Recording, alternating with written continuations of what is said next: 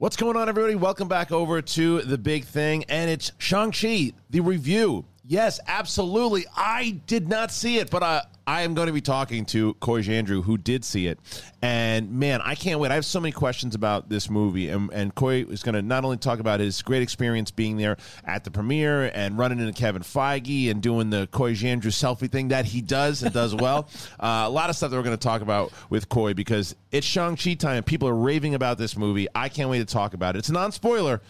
And here we go. On The Big Thing, Mother F's. Boom.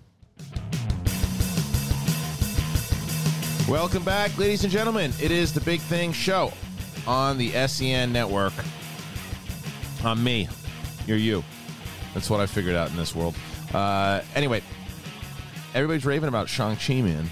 I'm so glad it's as good as people are saying, so I don't feel like I'm just a Marvel fanboy in this one. Like, there's some that I feel like I have to have a little flavor. I had to add a little comic gumption. Well, it is well known you're a Marvel shill. I got the hat on. Yes. Frankly, I got a picture with Feige. So right. What else have I got? What are you gonna do? What am I gonna do? What are you gonna do? Well, thankfully, the Suicide Squad was exceptional, so I can actually have something to lean on. That one really helped me. It doesn't matter if you like every single movie that came out DC. Still a Marvel show. If you like one Marvel movie, you are a Marvel show. Do you understand? And if I like The Last Jedi, I'm not even welcome here. I don't know how I got invited. I told you never to bring that movie. That's true. I did, and in your home, no less. God damn. No. Anyway, Coy Jandreau is here. It is good to have him here. Manager of the Quirky Mercs, an absolute genius when it comes to these movies, to hear him break down stuff. I will tell you there's going to be a million references, and I'm going to nod my head as if I know what Coy is saying, and the answer is I know nothing, Jon Snow. And we will. Also, I know that I talked about Eternals on Friday, but I am going to be talking about it a little bit with Coy also, because there's tons of stuff that I want to know how this all pans out, man. Like, as far as how this new Phase 4 has come in, because as I mentioned real quick on Friday, The Eternals might be the Marvel movie that I've been looking for and didn't realize I was looking for, because it seems to have everything. Like, it's kind of built for me. The type of, I like this, the overall Iron Man superhero type of movie. This seems like otherworldly, people been around for centuries, epic type stuff. It's like almost like Dune's coming out, but it's got like a Eternals has like a Dune. The cast is similar too, like the type of actor, the texture of the film feels very Dune. And like I said, in the thing on Friday is that I was worried about Angelina Jolie being in that movie, because I was like, oh, they're just going to turn this into an Angelina Jolie movie, and it looks like she's just part of the cast. Yeah, and she's an ensemble, and that's rare. And that's the caliber of the cast, that she doesn't look like it's the Angelina Jolie and Friends show. It says a lot about her too, that she's just like, no, I just want to be in it. Let's do it. Give me a cool role. Yeah, and let's make it work. Well, I talked to her at Comic-Con about it. And the mythology of it is what was drawn to her, because she's big on mythology. She's big on that whole like Greek and depth of these characters. Felt like that. And this is that. It had like a Troy feel to it. Sword and sandal pick, dude. I'm pretty pumped up about that one. But we are going to start with Shang-Chi here, because the reason why I knew nothing about this movie at all. Yeah, like comics, nothing. How it fits into anything, nothing. I know it's a full-on origin story, which I think that you might have said in your tweet that it's like a full-blown, like the best origin story since Phase 1, since Iron Man, right? Yeah. So what makes this movie so good? It is an MCU film without feeling like it's stuck within the confines of the MCU. A lot of times, like it's the opposite of Iron Man 2. It builds the universe without feeling constrained to the universe. Right. So you're having an experience in a world that's growing, and you don't feel alienated, and they're able to tie you to characters that shouldn't work in really immediate ways. They use pop culture, they use song, they use pop culture. It's got that Marvel humor. But then the third act is, they haven't shown barely any of it. The third act is so surprising and so big, and it literally could be its own 10-film franchise. Really? The way it goes, the places it goes are so big, it's almost Infinity War in scope in a solo film, and it does that by endearing you to a character for 2 acts and then exploding the movie out into like a mythic world. I have so many questions. And I think one of the questions that I have is because I think sometimes, and I said this with Brett the other day, sometimes when people go to premieres, especially when you haven't been in a theater as much lately, and it's the first big Marvel premiere, that it's a little intoxicating when you go and everybody comes out like, wow! Like, was there any of that kind of obviously going into it, but at the end of it, do you think it added to it? Have you seen it since? Because I know some people have seen it since. I haven't seen it since, because I wanted people to actually get to see it. I think it's a little like, there's limited seats, you guys. I see you going double dipping. But I did go to the Black Widow premiere, which was at the El Cap. So I got a little taste of that pizzazz. Right. So this wasn't my first... Did you love Black Widow? I did, but not as much as this. Okay. And that was my first. So technically that would be my... That would be the first... That's the first drug. Yeah, exactly. Right. This is my methadone now. I'm just staying on. You're off the sauce. Yeah, exactly. I'm just pacing myself, my MCU. To me, what made this so captivating in theaters was, since I hadn't seen the third act on screen, I was expecting one movie. I got it. And then it was like I got a bonus sequel built in. So what was intoxicating about it was, the thing I liked, actually, it's a perfect example. Black Widow, what I liked about it was that it reminded me of The Winter Soldier, which is my favorite MCU film. Okay. And I like that because the brutal action and the style of violence and the rapid It's like a Bourne edits, Identity movie. Exactly. Yeah. That feels really brutal and tangible. You feel like you could meet the Winter Soldier in the street and that'd be terrifying, but then you also feel the paranoia of the government watching over you. That's a very tangible movie. Black Widow captured that again. This is the opposite. This is all the action is beautiful poetry and it's long drawn out and it's like an art house film, but it also feels like you're in a world and then your world explodes. So give me a movie that it's comparable to outside of superhero movies. I would say it's Crouching Tiger, Hidden Dragon meets Amblin 80s films meets hip hop culture. I like that. That's a good. That's pretty. Do you see Dope? Yes. Imagine Dope, E.T., and Crouching Tiger had a baby. Okay, that is an eccentric baby. It's a great baby. That's why it's doing so well. Baby. I think it appeals to different people that would normally like this kind of film. I mean, like I said, I'm martial arts films. Grew up on them, loved them. The Raid 1 and Raid 2 are some of my favorite movies over the last, 10, 15 years. Some people have been comparing some of the martial arts to Raid 1 and Raid 2. I get take it easy when I hear that. Yeah. I haven't seen the movie, so I don't know. But the Raid 1 and 2, have you seen both those movies? I have.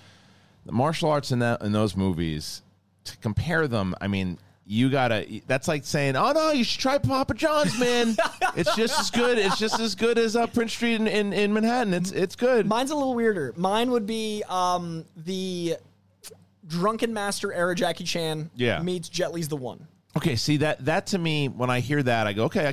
From the trailers, I could see that, and I think that's more fair. Okay, but also, I mean, the Raid it's another animal. It's such a different animal because it's such a lower budget, and it's the Dark Knight. It's like a superhero film that's up here, and it's so dependent on the martial arts of it.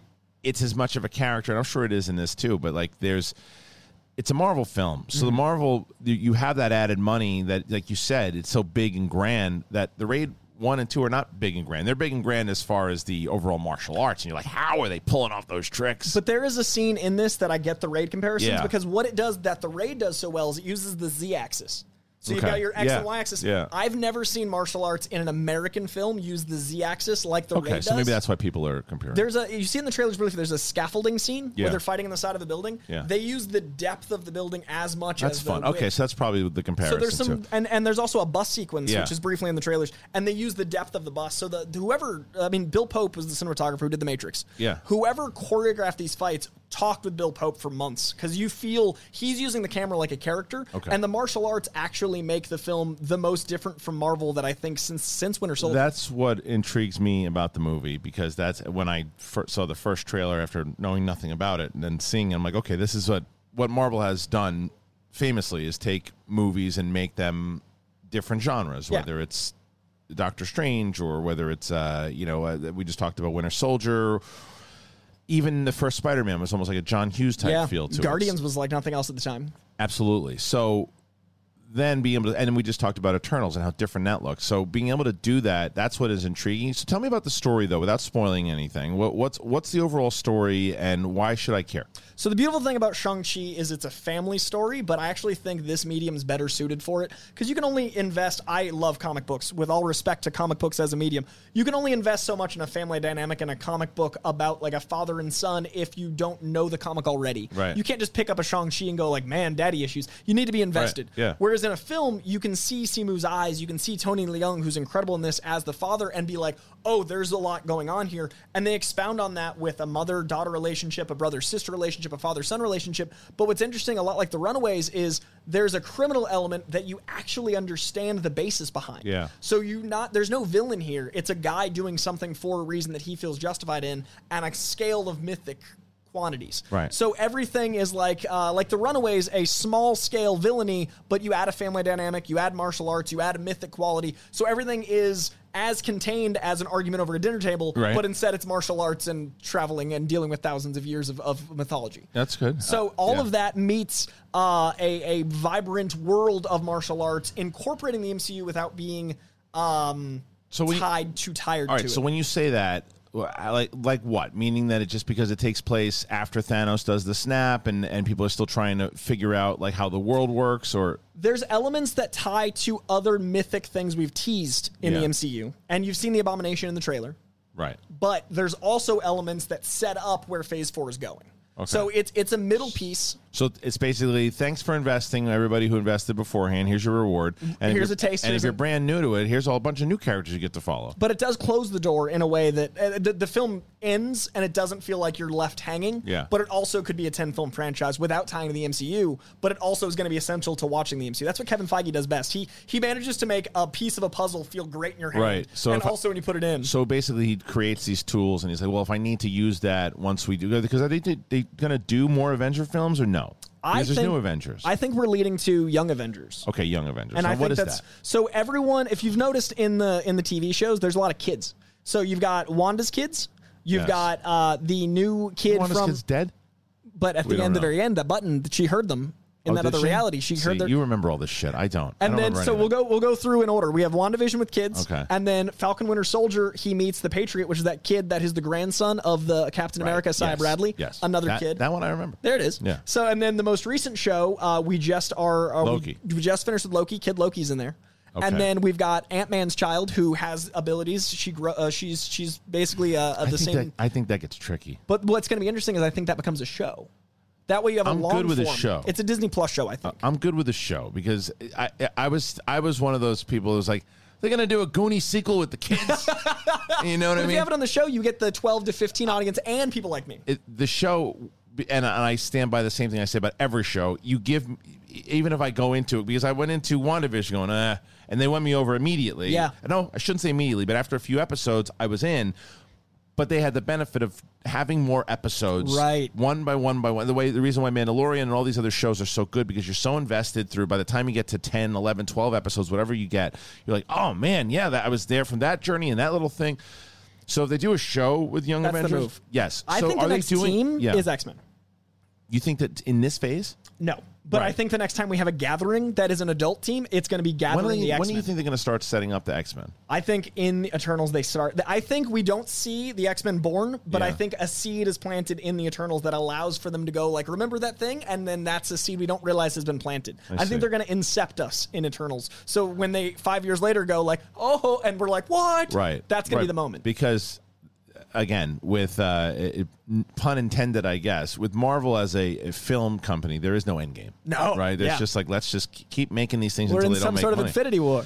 And but honestly, dude, it's like for people who are just like, oh yeah, like you get, I don't know, whatever celebrity decides they want to come out against comic book movies in the week, it's like why would any studio go, you know what the hell's the guy, the guy from God, I can't, Dorfman. Right? Oh, yeah. What was that move, I like dude? him. And he's a friend of ScarJo's. I like him a lot. Same. And he's a great actor. And he was in Blade. He was in Blade, exceptional in Blade. He's such a good actor, but he's just an example of one of the many who come out and say it. And it's like, it's ruining cinema. And then Disney or Warner Brothers goes, you know what? Dorfman's right. Let's just shut it all down. We don't like toys. We don't like movies. We don't like shows. We don't like clothes. Shut it down. I was like, the other thing, it's like shtick sometimes for people to just come out against the corporate stuff. It's like, but it's hypocrites who will either go to Disney World or Disneyland, go to see every single movie that either Warner Brothers for DC makes, or everything too. And it works. We're talking about them. But I know what I'm saying is it's hypocritical for people who go to see those things to then go, oh, the money hungry studios. It's like, well, it's a business, show business. It's a business. I think the big movies aren't killing mid range cinema. I think they're keeping theaters open. No, dude, streaming is keeping independent movies alive. I think there's two paths now, and I think big tentpoles help us. I think the tentpoles keep theaters open, and they allow for actors to make more risky chances. 100%, and it gives people more opportunity to get their movies out there, the smaller ones, because if somebody pops in one of these big Marvel, DC movies, career, but then they go on another, like, let's say a $5 or $6 million or $10 million. Hell, small budgets at this point are $30 million. Yeah. Let's say a $30 million Netflix movie with the star of the dude that was in the latest DC movie. More people are going to tune it in, as opposed to more people would not go in, because it's like, well, it's never worked out with box office. It doesn't work out with box office. Look at Robert Downey Jr.'s movies that he's done. Than others that, like when The Judge came out. didn't work. Judge didn't work. Nothing worked. But if you put those movies on streaming, more people watch them. And I think that budgets and all this stuff is going to change dramatically, because Shang-Chi's like, do we know what the budget is? I think it's a little over 150. I think that changes soon. Yeah. I think that they're making a play.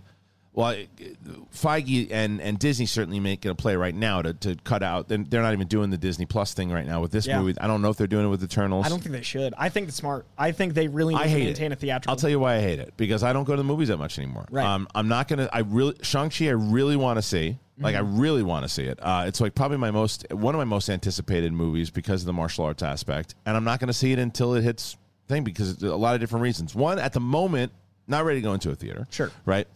Eventually I will be.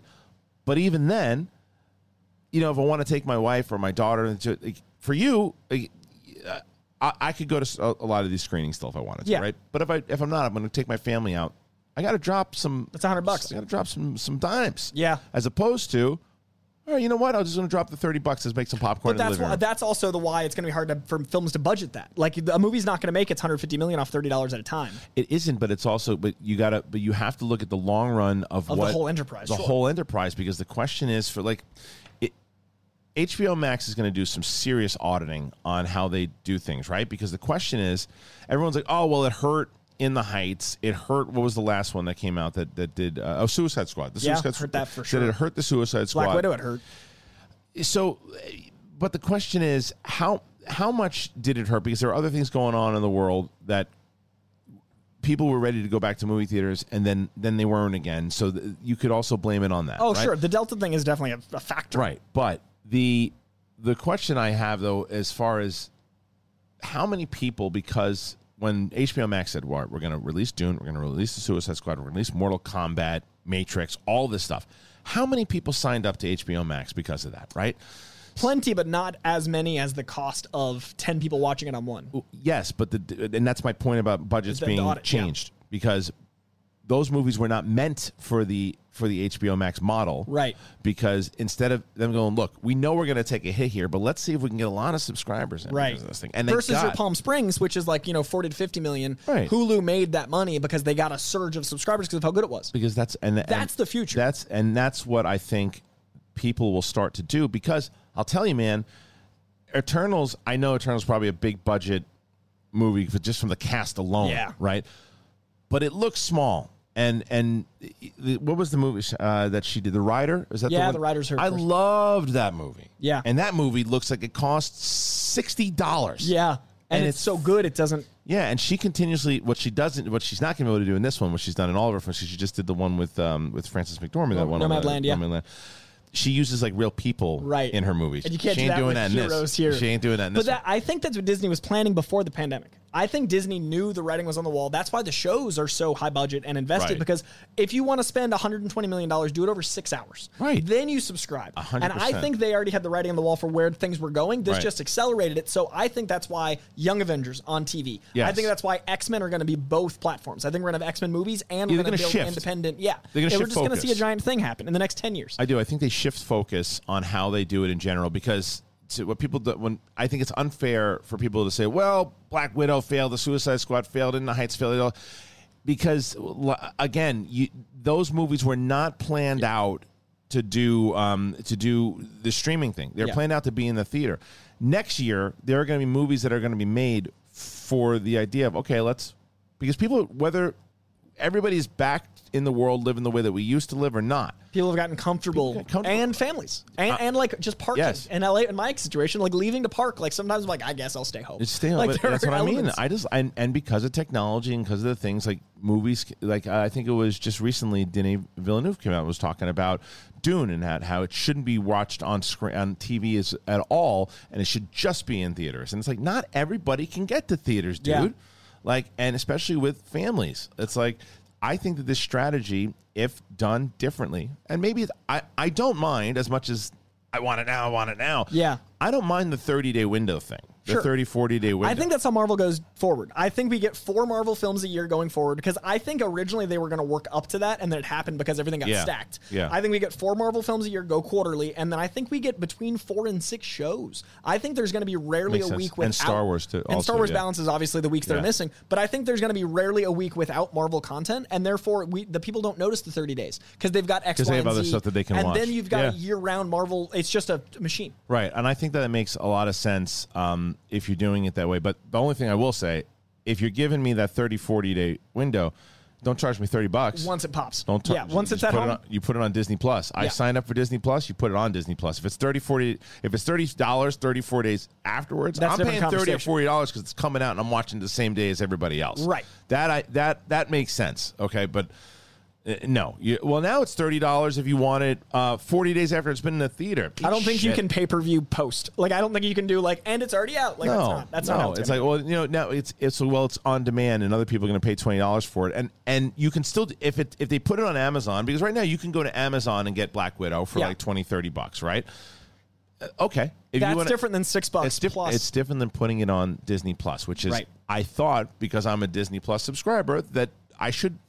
That's what I'm doing by subscribing. And this feels so much like the Netflix Kazaa. Remember when we had like Kazaa and LimeWire and Netflix was just DVDs? There was that shift in you can bootleg this stuff at this quality, you can buy it for this quality, and everything was shifting. We're living through another one of those that happened so quick. Like because of the world, we've shifted ahead, I think, about 4 years. I think this was coming, but it would have been about 4 or 5 years in the future. Right. And now it's now. Right. And because we were talking about that, like what's streaming, like the streaming wars, all these different things. Back in Collider with Movie Talk, we'd talk about this stuff. 100%. And we thought it was like near future, but not tomorrow. Netflix, and now we're here. Like when you look at like the overall, if you look at it like Game of Thrones, where Netflix is pretty much the Lannisters, and they know exactly what they're doing, and then it's just like, well, wait a minute, that battle plan, they got to the battlefront a lot faster than we thought that they would because they were forced into it. It was almost like the Nothing from Neverending Story like came in, and then everyone's like, oh man, we got to save Fantasia somewhere. And then you've got people like Apple that came out of nowhere that have such quality content that's only for TV. Right. They have the occasional movie, but they're known for their TV structure, but it's premium and high dollar. They have good because they're Ted fucking rolling over. There's whatever money throw at the problem. Ted Lasso, too good. Something. It's so funny. Like I've mentioned this. So Ted Lasso, I'm about 3 episodes into season 1, so I'm gonna that one I am gonna get done because the wife doesn't like it, right? She doesn't like much. Okay. I remember there being a reason. I was like, she gets mad at me when I say that. She's like, she likes the things that she likes, right? Respectable. Yeah. And so when, but for that one, I'm going to watch it. But I'm watching this brand new show that is great. You should check it out. I've heard it. It's called The Sopranos. Oh, I've heard of this. They got a prequel coming out. I think it wrapped up a little bit ago. But I'm like, I can't help it. I'm like season 4. I'm doing. I don't know. I'm season 5 now, and because I want to get. Because it comes out on my birthday, Many Saints and Newer, dope. And I'm almost done. So you'll power through it. I want to power through it, but I am, however, taking a break. Well, or at this point, I have taken a break because Phantom Menace. We're doing a breakdown on Sith Council of all of the movies. That's great. So we're doing Phantom Menace. We just did Phantom Menace on Friday. We're doing Attack of the Clones this Friday. Yes. We're gonna do all the movies. You, Steph, and Mike. Well, Steph and I did the first one. Got it. And I think Mike's going to be able to do the second one. And we're just going all the way through all 11 movies. I was going to ask if is the spinoffs too. That's fantastic. Yes, we're just not doing the animated movies. That's fair. Or the animated Clone War movies, but we're doing all of them because by the time we finish them, we think we're going to be getting into Boba Fett. Oh, that's perfect. Yeah. And I'm a Solo apologist. I think more people should visit it. It's not great, but it's not as bad as other things. It's just, this thing with Solo for me is, and I've said it, people are tired of hearing it, but like it's not a bad movie. The problem with the movie is that it just shouldn't have been a Solo movie. It should have been about a different bounty hunter. Yeah. I mean, or a different person. Yeah, just another rogue, fun, charming guy in space. He's a good character. That character is just, not for me, it's not Han Solo. Yeah. Yeah, and Proxima, Lady Proxima in the beginning drives me crazy. And every time someone brings up Solo, I have to. I want to have John Hoey on this show because every time I see him post make Solo 2 happen, I start to shake because I'm like, because immediately, and not against their movement, but against the fact, why didn't Lady Proxima have subtitles? Yeah. It's like, instead, when she shows up, and you've seen the movie enough, right? She pops up, and imagine if she was like, you're like, oh shit, what did she say? And then the subtitles. Instead, it's, oh, Solo! Oh, what are we gonna do with you? Doesn't make any sense it's so logically. Stupid. Yeah. It's a big fucking worm. There's no reason for English with those characters, and it drives me crazy every time. Crazy. It should be like a thing. Yeah, make it a moment. When aliens know basic, like, holy shit, this guy knows basic. But Hoey, this is why you get the matches you get. Sorry. But man, anyway, so look, I'm going to take a quick break here before we get back into, because I have so many more questions about Shang-Chi, and I have the great Coy Jandreau with me. But I'm actually so excited that we're back with Quip, man. Quip is fantastic. If you guys didn't know, since the Schmoes No days, I mean, it's incredible. And technology now, what they've been able to do with your life in general, man. I mean, whether you're getting you get so excited every time you get a free gift or something happens. What did you guys get? What did you have to do the last time you got something free that was really cool? Your favorite rewards program and whatever, whatever it was. Were you part of something that you kept gaining points to, and you're like, oh, got something free? Well, check this out. You've heard us talk many times about Quip. This is something brand new that's going to reward you and your mouth. The Quip Smart Brush, it's for adults and kids. My oldest has one, and she loves it. It connects to the Quip app, and you can use your Bluetooth. See? Technology, baby. You track when and how well that you brush. You get tips and coaching to improve your habits. You earn points for daily brushing and bonus points or completing challenges. That's like, you make it fun, especially for kids. They have like a game to play. It's awesome. And if you already have a Quip, you can upgrade it. Use the smart motor, and it keeps the features that you know and that you love. The sensitive sonic vibrations. It's got a 2-minute timer with 30-second pulses for a guided clean. It's slim, it's lightweight, it's sleek, it's got no wires. It doesn't have that stupid bulky charger that weighs you down. It's multi-use travel. It's got a multi-use travel cover that doubles as a mirror mount. This thing's fantastic. And in addition, by the way, to brushing heads, Quip also delivers fresh floss, toothpaste, mouthwash, gum refills every 3 months from $5. Shipping is free, so you can save money and skip the hustle and bustle in-store shopping. You got to join over the, how many? 5 million. That's right, 5 million mouths using Quip, and save hundreds compared to other Bluetooth brushes when you get a Quip Smart Brush for just, how much? $45, Coy. $45. You start getting rewards for brushing your teeth today. This is all you have to do. Go to getquip.com/big thing right now to save $10 on a Quip Smart Electric Toothbrush. It's pretty easy. $10, come on, off a smart electric toothbrush, and getquip.com/big thing. One more time, GETQUIP.com/big thing. Quip, the good habits company. You tried this? Have you tried the Quip? I actually have Quip. You didn't even know that before I got here, but I can say without soliciting any sort of ad for me, amazing. I've had it for a year and a half. And you have the Bluetooth? Yeah. It's fantastic. So good. And like the shipping is so convenient because I do forget. I forget to go get a toothbrush. It's easy. And it's the refills, all of it. It's like amazing. And for that deal? Yeah. Come on. Fantastic. Big fan. Also, as someone who's recently had a lot of dental work because he didn't take care of himself before, you got to make the move now. As we get older, it's not smart. Bad news. What you should be doing is going there and getting the Quip and putting it in your mouth. Arnold takes care of his teeth. Very much so. Does. And because ask me if I want some milk. Want some milk? Milk is for babies. That is, dude, double root canal. That was from Joe Manganiello who told me that, by the way. He said he was sitting with Arnold at some restaurant. That's so much testosterone in one room. So it was an incredible story. He does a very good Arnold, by the way. And they were sitting there together, and the waiter came up to him and said, they had some dessert, and the waiter's like, would you like some milk with that? Come on, milk is for babies.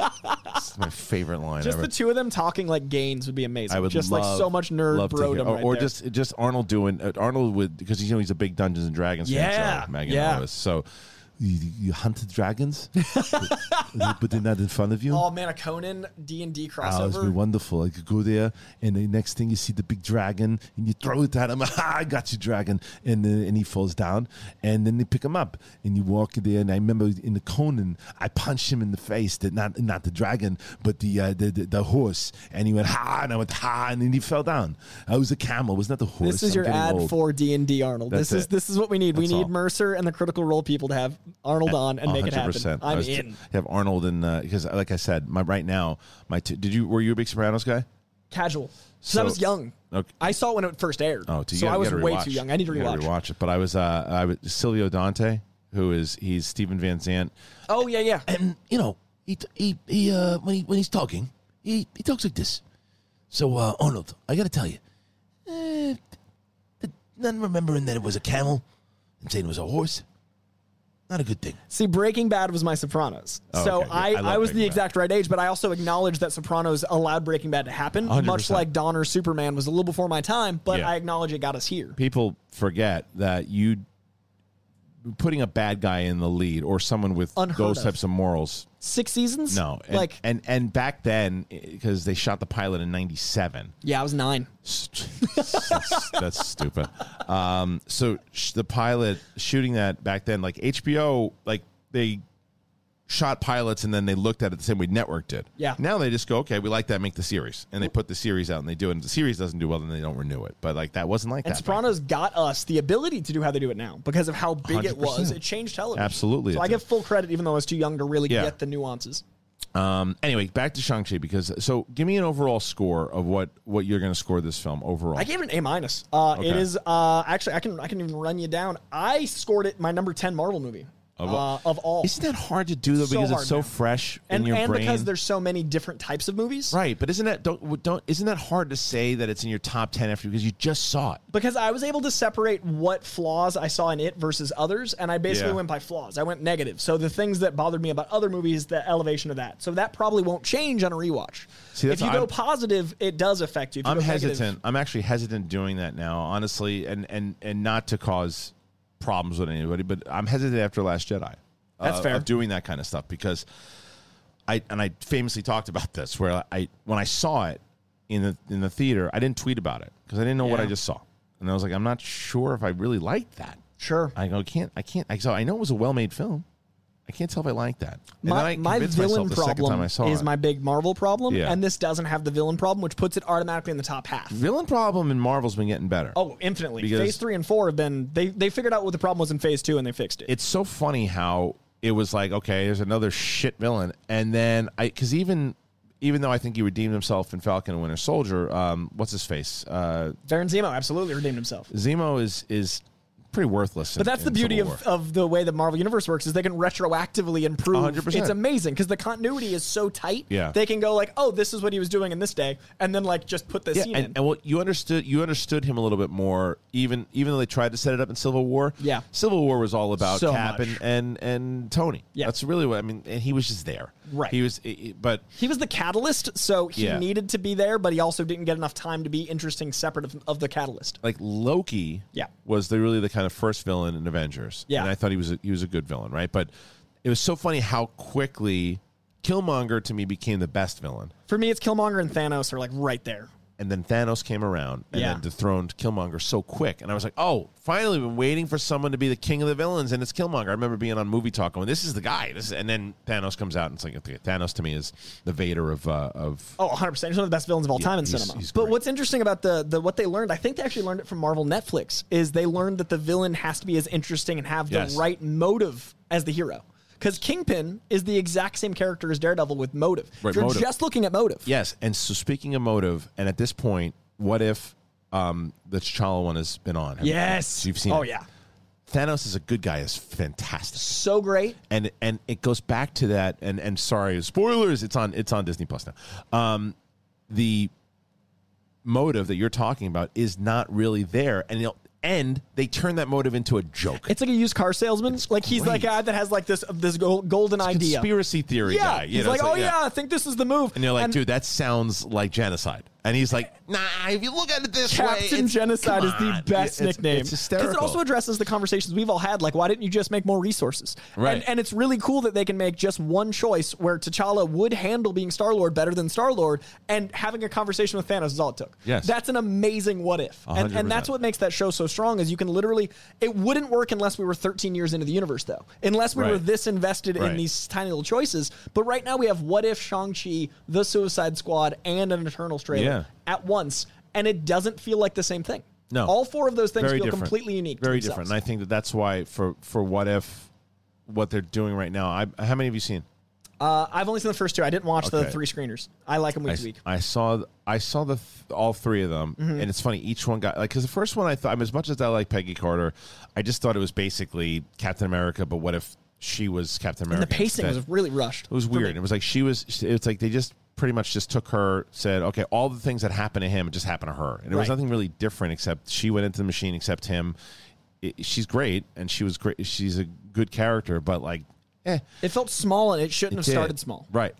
I like that they started.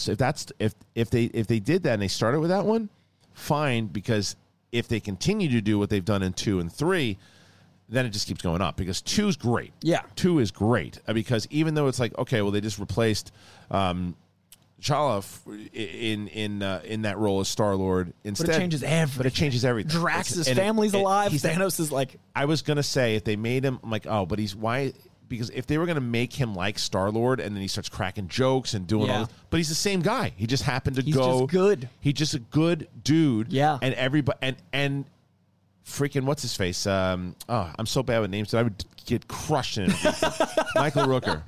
Yondu. So Yondu is not same relationship but different. Yeah. And treats him differently and talks to him like he talked down to Star-Lord. Yeah. And he treated him like, and he respects T'Challa because he would. Also, you could argue that T'Challa's better off as Star-Lord than maybe the King of Wakanda because all the restrictions he has as Wakandan, he clearly wants to be free of them. It enhances both characters. It's really good. And then the third one is without going, but that one's not out, so I'm not going to spoil it. But people have seen the trailer, I guess, for it. It's like the Avengers. If the initiative didn't go the way it was supposed to, genius. That really worked for me. Yeah, it really works for me. That was my favorite one out of the 3, and I love the second one. That's impressive. I love the second. And this is all right now, so everyone that's like the bubble's going to burst, everything's so similar. I've not felt like anything was similar in a long time. Yeah. I think there's arguably 4 giant properties out right now, all based on major comics, not just indies. Major comics. None of it feels the same. Here's another reason why it's not going to burst, is because of what we were just talking about. It's an empire. Besides it just being an empire, because you can't just turn out, because you can make great food and then you just start and you open up a chain of restaurants, your food gets crappy, people are going to stop eating it. Sure. I think that what we were just talking about before with the independent and the streaming movies, like they have a place to live, whether it's Apple or Hulu or Netflix or Disney Plus. There's a place to make smaller movies now, right? Yeah. The big budget movies are going to want to live in the theater because people are going to go back to theaters. People are going to see it. You're going to see less. Like the tickets for the $30-40 million movies, a lot of people aren't going to spend the money for it. And those that will still will. Yes, the Lemleys will still have people that are diehards. 100%. And it just and it's like you Netflix what they did with The Irishman, where it's like, okay, look, it's going to get a mass thing, and then we'll put it for people who want to go see it in the theater. I saw it in theaters. Right, they can. Yeah. But movies like Marvel movies, they're going to continue to have that big audience, and it's very similar. People are going to know how they compare the two. Marvel movies to me right now are very comparable to The Bachelor. Okay? And I'll tell you how. I'll tell you why. The Bachelor, when I worked there, that show will never die. And do you know why it'll never die?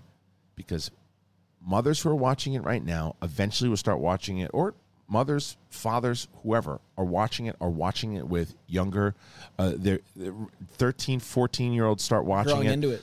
15, then they start watching it with their friends when they're 17, 18, 19, in their 20s. Then there's it plays to housewives, it plays to everybody. Middle America, it plays to I mean, there's so many people that love that show, and it keeps going on and on and on.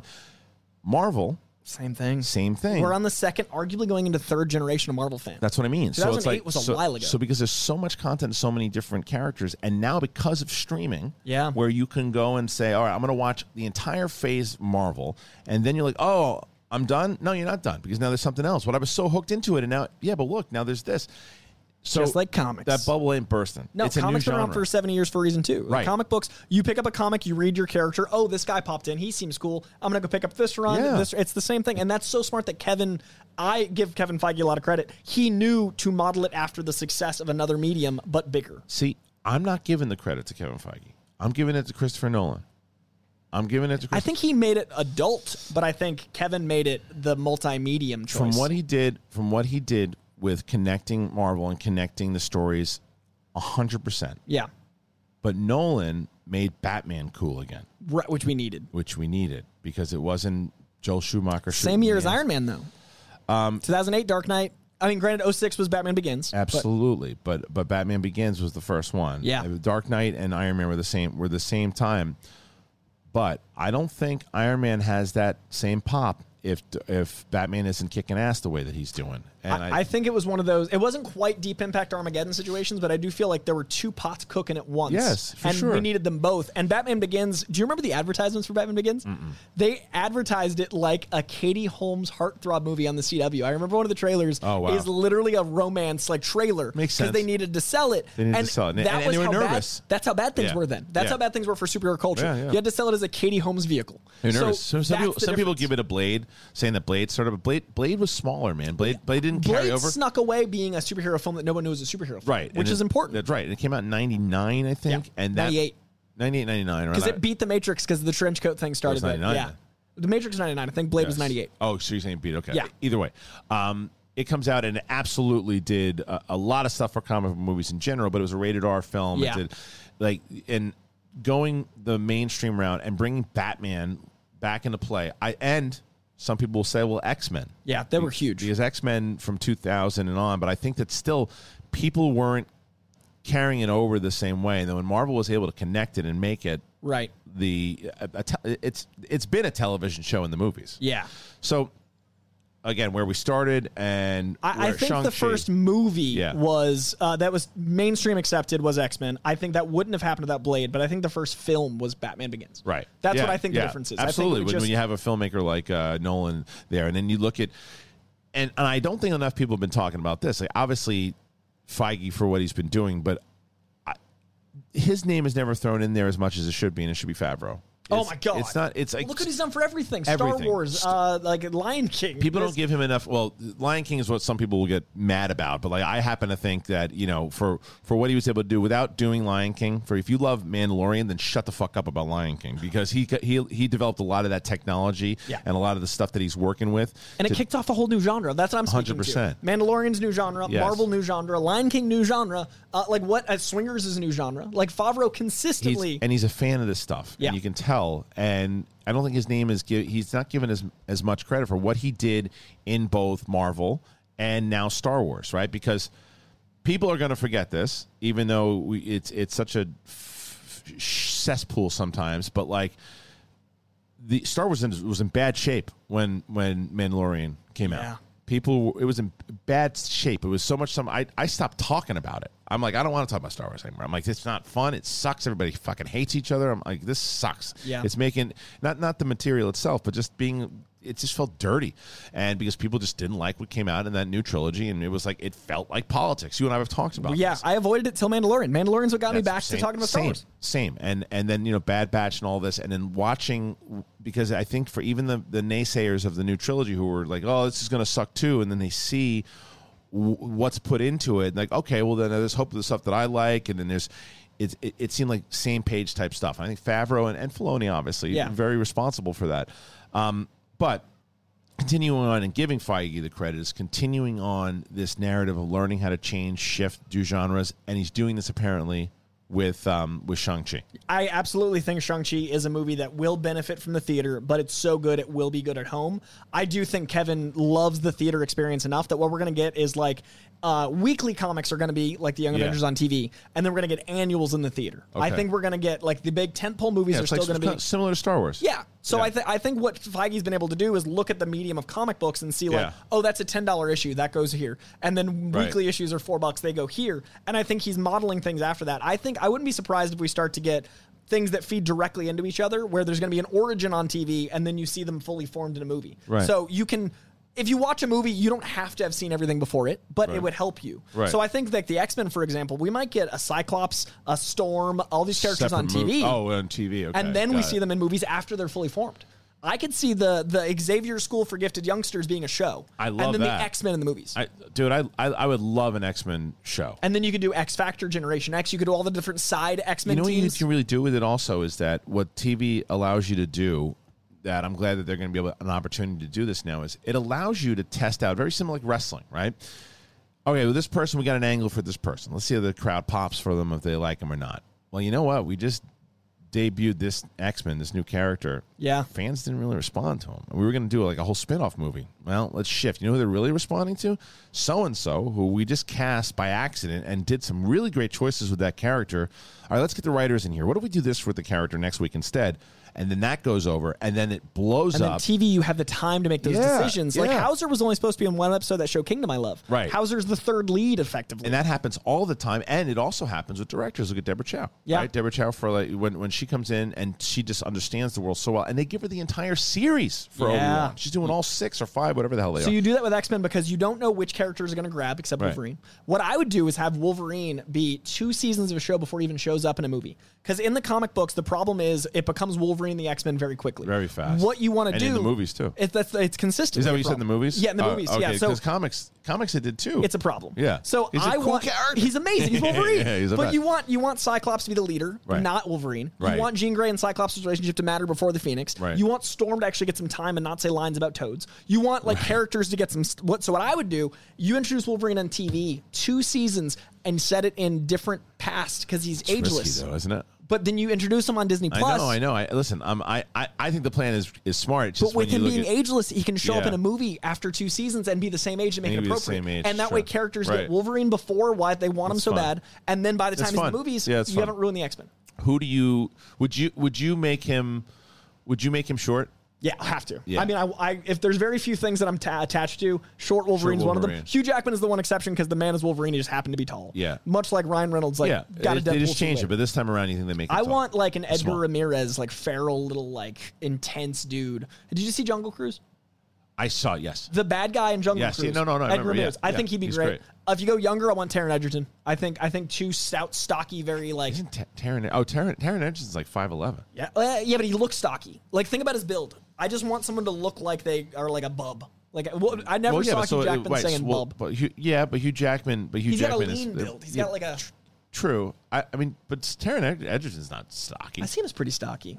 But maybe I just like him because of the eagle. Yeah, I see the two Eagle's of them. Great, but I think doing it that way would be great because Taboo now back in the day, Mel Gibson was thrown around. Old Man Logan. Yeah, was thrown around. Would have been perfect. Because he's like actually 5'4". Like Mel Gibson's a tiny guy. He's tiny. He's like 5'8" or whatever he is. But still, is he that small? He's real small. Because have you watched Edge of Darkness, the Boston movie?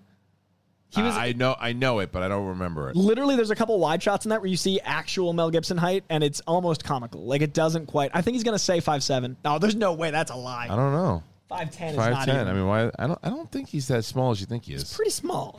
How small do you think Al Pacino is? 5'9". 5'8", See, 5'9". you suck with height. Al Pacino is, if he's lucky, he's 5'6". But Tom Cruise is, and they're going to lie. 5'8". See?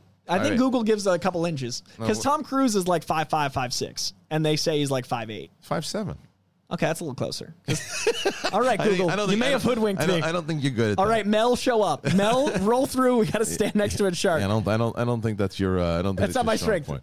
But anyway, but yeah, I want someone stocky, and I do think doing a long form, you can have him go through the wars, you can have all that character development, and that way he's not Wolverine and the X-Men. Right. He's a character on the team. What are they? So, Shang-Chi, when it comes to, do I get rewarded at all? And it's not a bad thing if the answer is no, but do I get rewarded at all from watching Loki or Winter Soldier or the other one, the freaking Scarlet Witch, whatever the hell it is, WandaVision?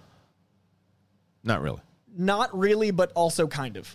Okay. When that answer, when you see it, will make sense. So there's a reference, but it doesn't. You don't. It's not you don't, mandatory. But you don't need to watch, Right. which is fine. Which is what I think is the smart move for now, until it gets more established. Of course. I think they need to really make it so it's a 1-in-1, like starting phase 5, where you need to watch the lead up, and then it's like the payoff. The only show that I felt like, holy shit, you might really have to watch this in order to know what's going on was Loki. Loki is going to change everything. Because the moment in Loki where the multiverse starts is like the snap. That's like the whole thing. Because like that pretty much just said, okay, well now we know that all the Spider-Man shit that's all going to go down now because Doctor Strange is now an Avengers movie. Right. Everything leads to Doctor Strange. Right. Basically, that was the beginning. Yeah. And the end game, for lack of a better term, is Doctor Strange 2 now. So everything is going to lead right to him cleaning up all the messes. It's a sequel to WandaVision. It's a sequel to Spider-Man. It's a sequel to I love it. Everything. When does that come out? I think 2022 now. Right. Which also makes sense because when it came out, there was so much stuff that had not come out yet, so they probably had to do a ton of rewrites. Yeah. And you're shooting it during these times, and you're having to like change your storylines because they're changing their Disney Plus storylines. Because there was a whole virus storyline in Falcon Winter Soldier. Oh yeah, there was literally a vaccine. Right. Like they mentioned it once, and then like never touched it again. So like there's gonna be stuff like that. What about post credits? Without giving the spoilers, you're hearing there's 2 of them. Yeah, and they're fantastic. And they're very different. Are they worth something as far as story goes, or are they just fun? One fun, one story. Yeah. And yeah, exactly. One fun, one story. But the one that's not as important is still very important, just more in one path than broad. Got it. It keeps you on a path versus expanding, if that makes sense. Well, Shang-Chi to me seems like that's the one that I really. I mean, I don't know. I mean, after seeing this Eternals trailer, I don't know but if I have, there's 3 movies that come out this year with MCU. It's Black Widow, this one, and then Shang-Chi. And series-wise, and Spider-Man in December, if you count Spider-Man, of course I do. Yeah, it's part of the MCU. So that's. Wow, there's a lot of good ones. And we got not counted, but Venom in September. It's a great time, man. Count. It's good. I mean, and then I think it might count more than we think.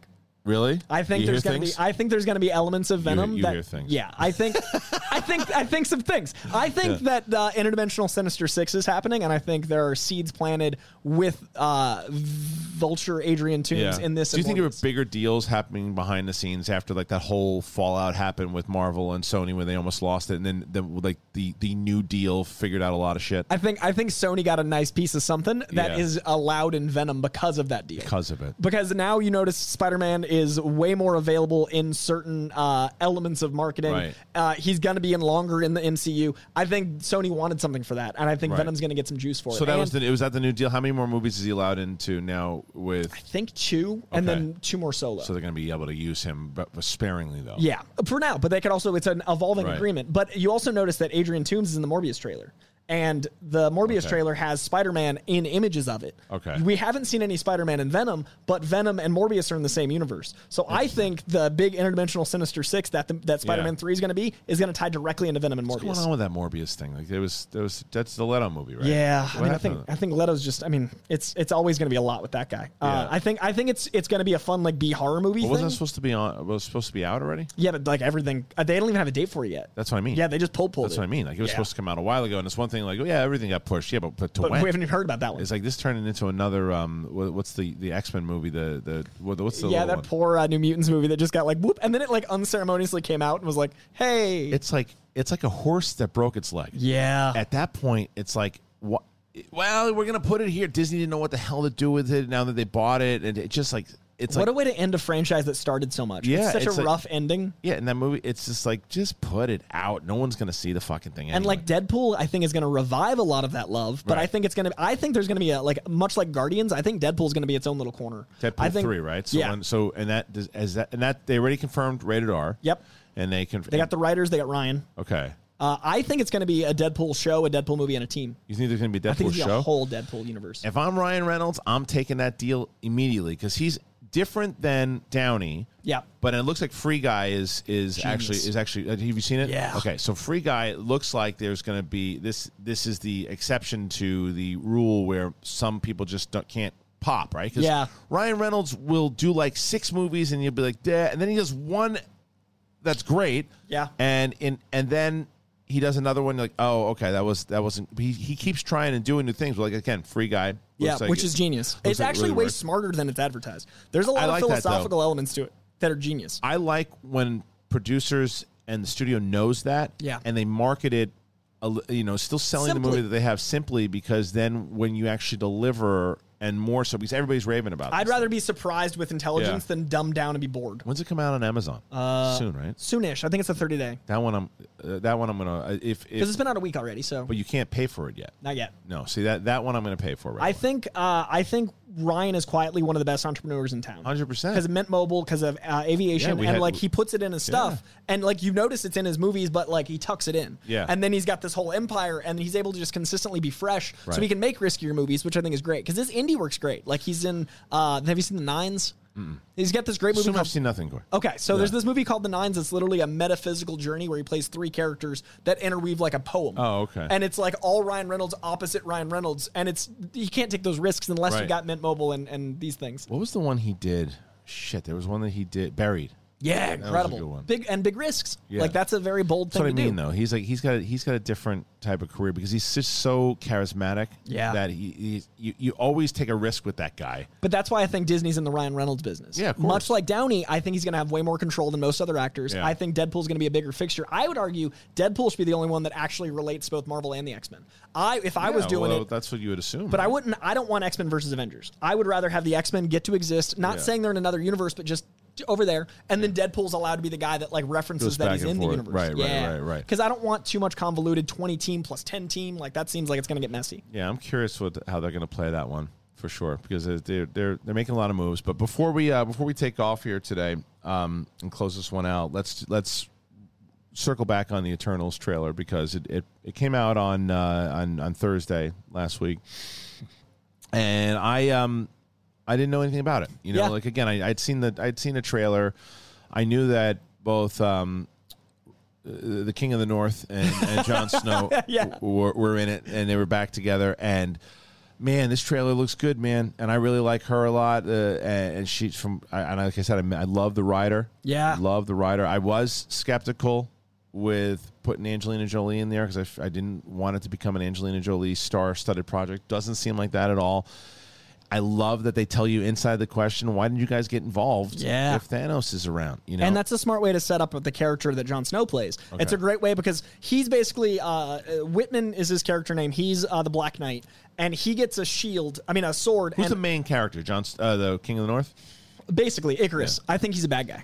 Oh, you do? I do. I think he turns. I think everyone else loves humanity and he's sick of it. Okay. That's my theory. All but I think Whitman, who's the Black Knight, I think he doesn't become the Black Knight until the third act or a post-credit scene. Okay. So I think he's our eye line as a human going like, what are these Eternals? So that sets up that they could fight each other, which would be incredible. I think there's a love triangle involving him and Icarus. Okay. And I think that's going to be basically the dynamic of a human who gets imbued with power versus these gods that love humanity. And what's cool about his sword is it's basically the anti-Mjolnir.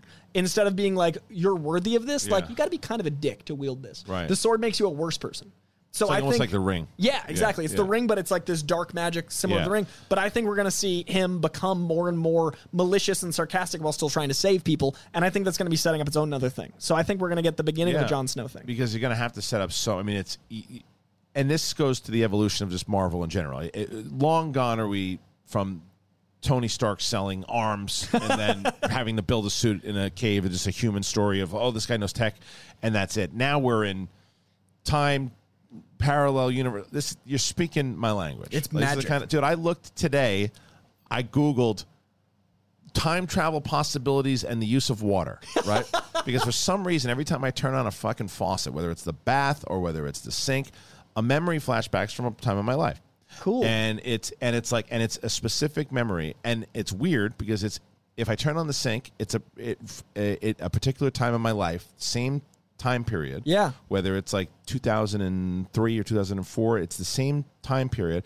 But in the bathroom, when I'm giving my daughter a bath and I turn the water on, it's a different time period, and it flashes in. That's amazing. So it's sense memory.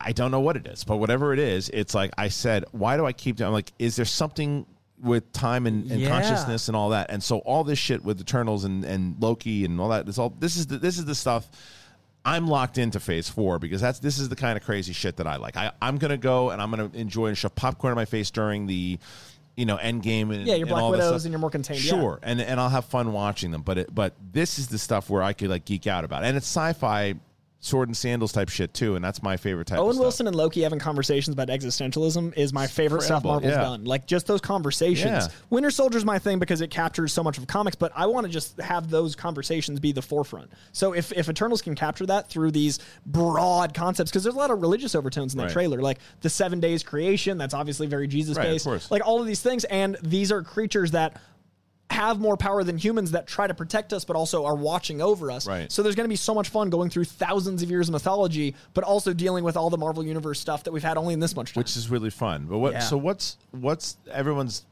Obviously, there was a big thing on Twitter that everyone's like, "Oh, it's Galactus," but it's not Galactus. It's a Celestial. So that's Aberith, the accuser, the Watcher. He's got something. The name I forget. Is he the guy? Now. Is the he judge? Is he? Oh, he's the judge. He's the judge. The Watcher Aberith is the Jeffrey judge. Wright. Yeah, that's Uatu, the Watcher. Yeah, okay. It's Aberith the judge, and he's one of the Celestials. Celestials basically.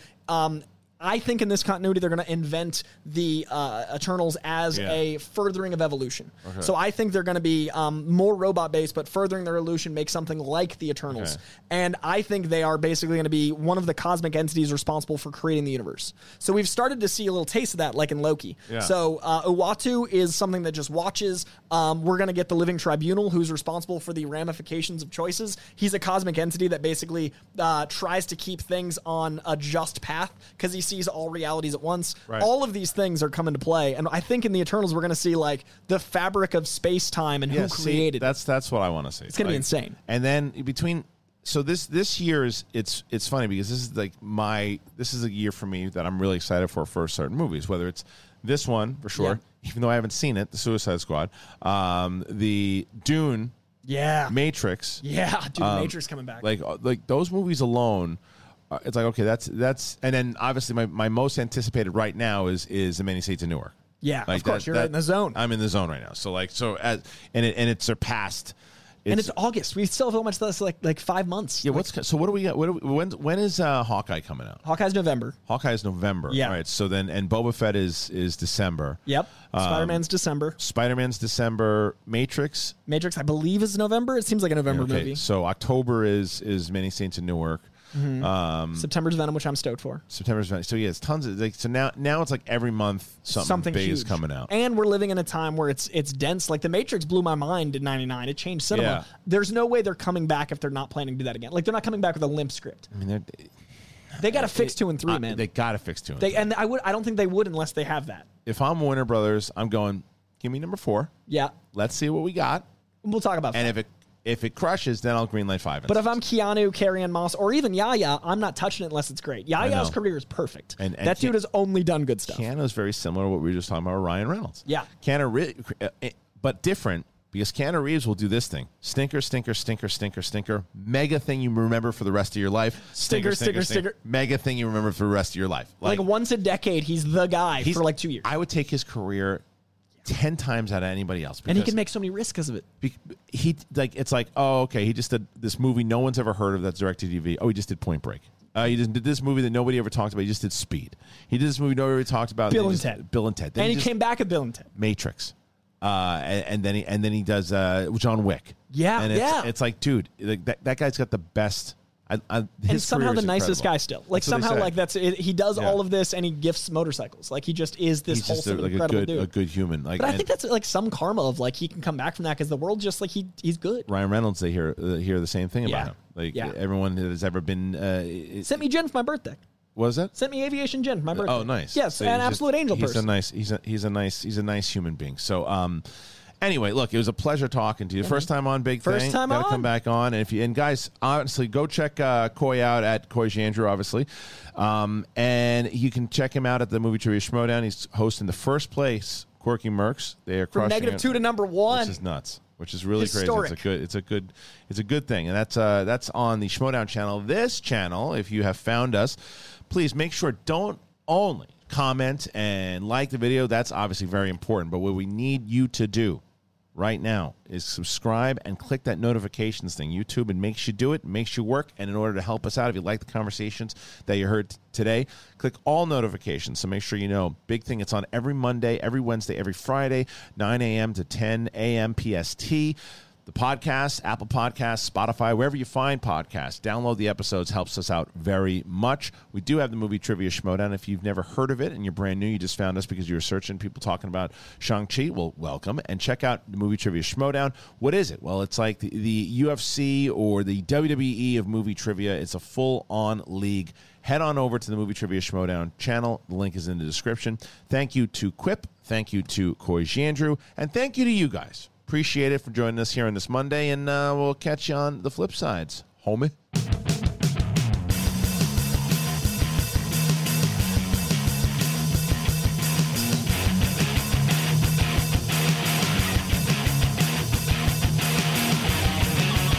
If you only have a 401k, you're not getting the most for retirement. Wait, what? Add a Robinhood IRA on top, then they'll boost it by 3%. You can do that? And if you transfer in any retirement account, you get 3% on top of that. Is there a limit to the match? No limit. Robinhood Gold gets you the biggest contribution match of any IRA on the market. Sign up for Robinhood Gold at Robinhood.com/boost by April 30th. Subscription fees apply. Investing involves risk. 3% match requires gold for 1 year from first match. Must keep IRA for 5 years. Match on transfers subject to additional terms and conditions. Robinhood Financial LLC, member SIPC.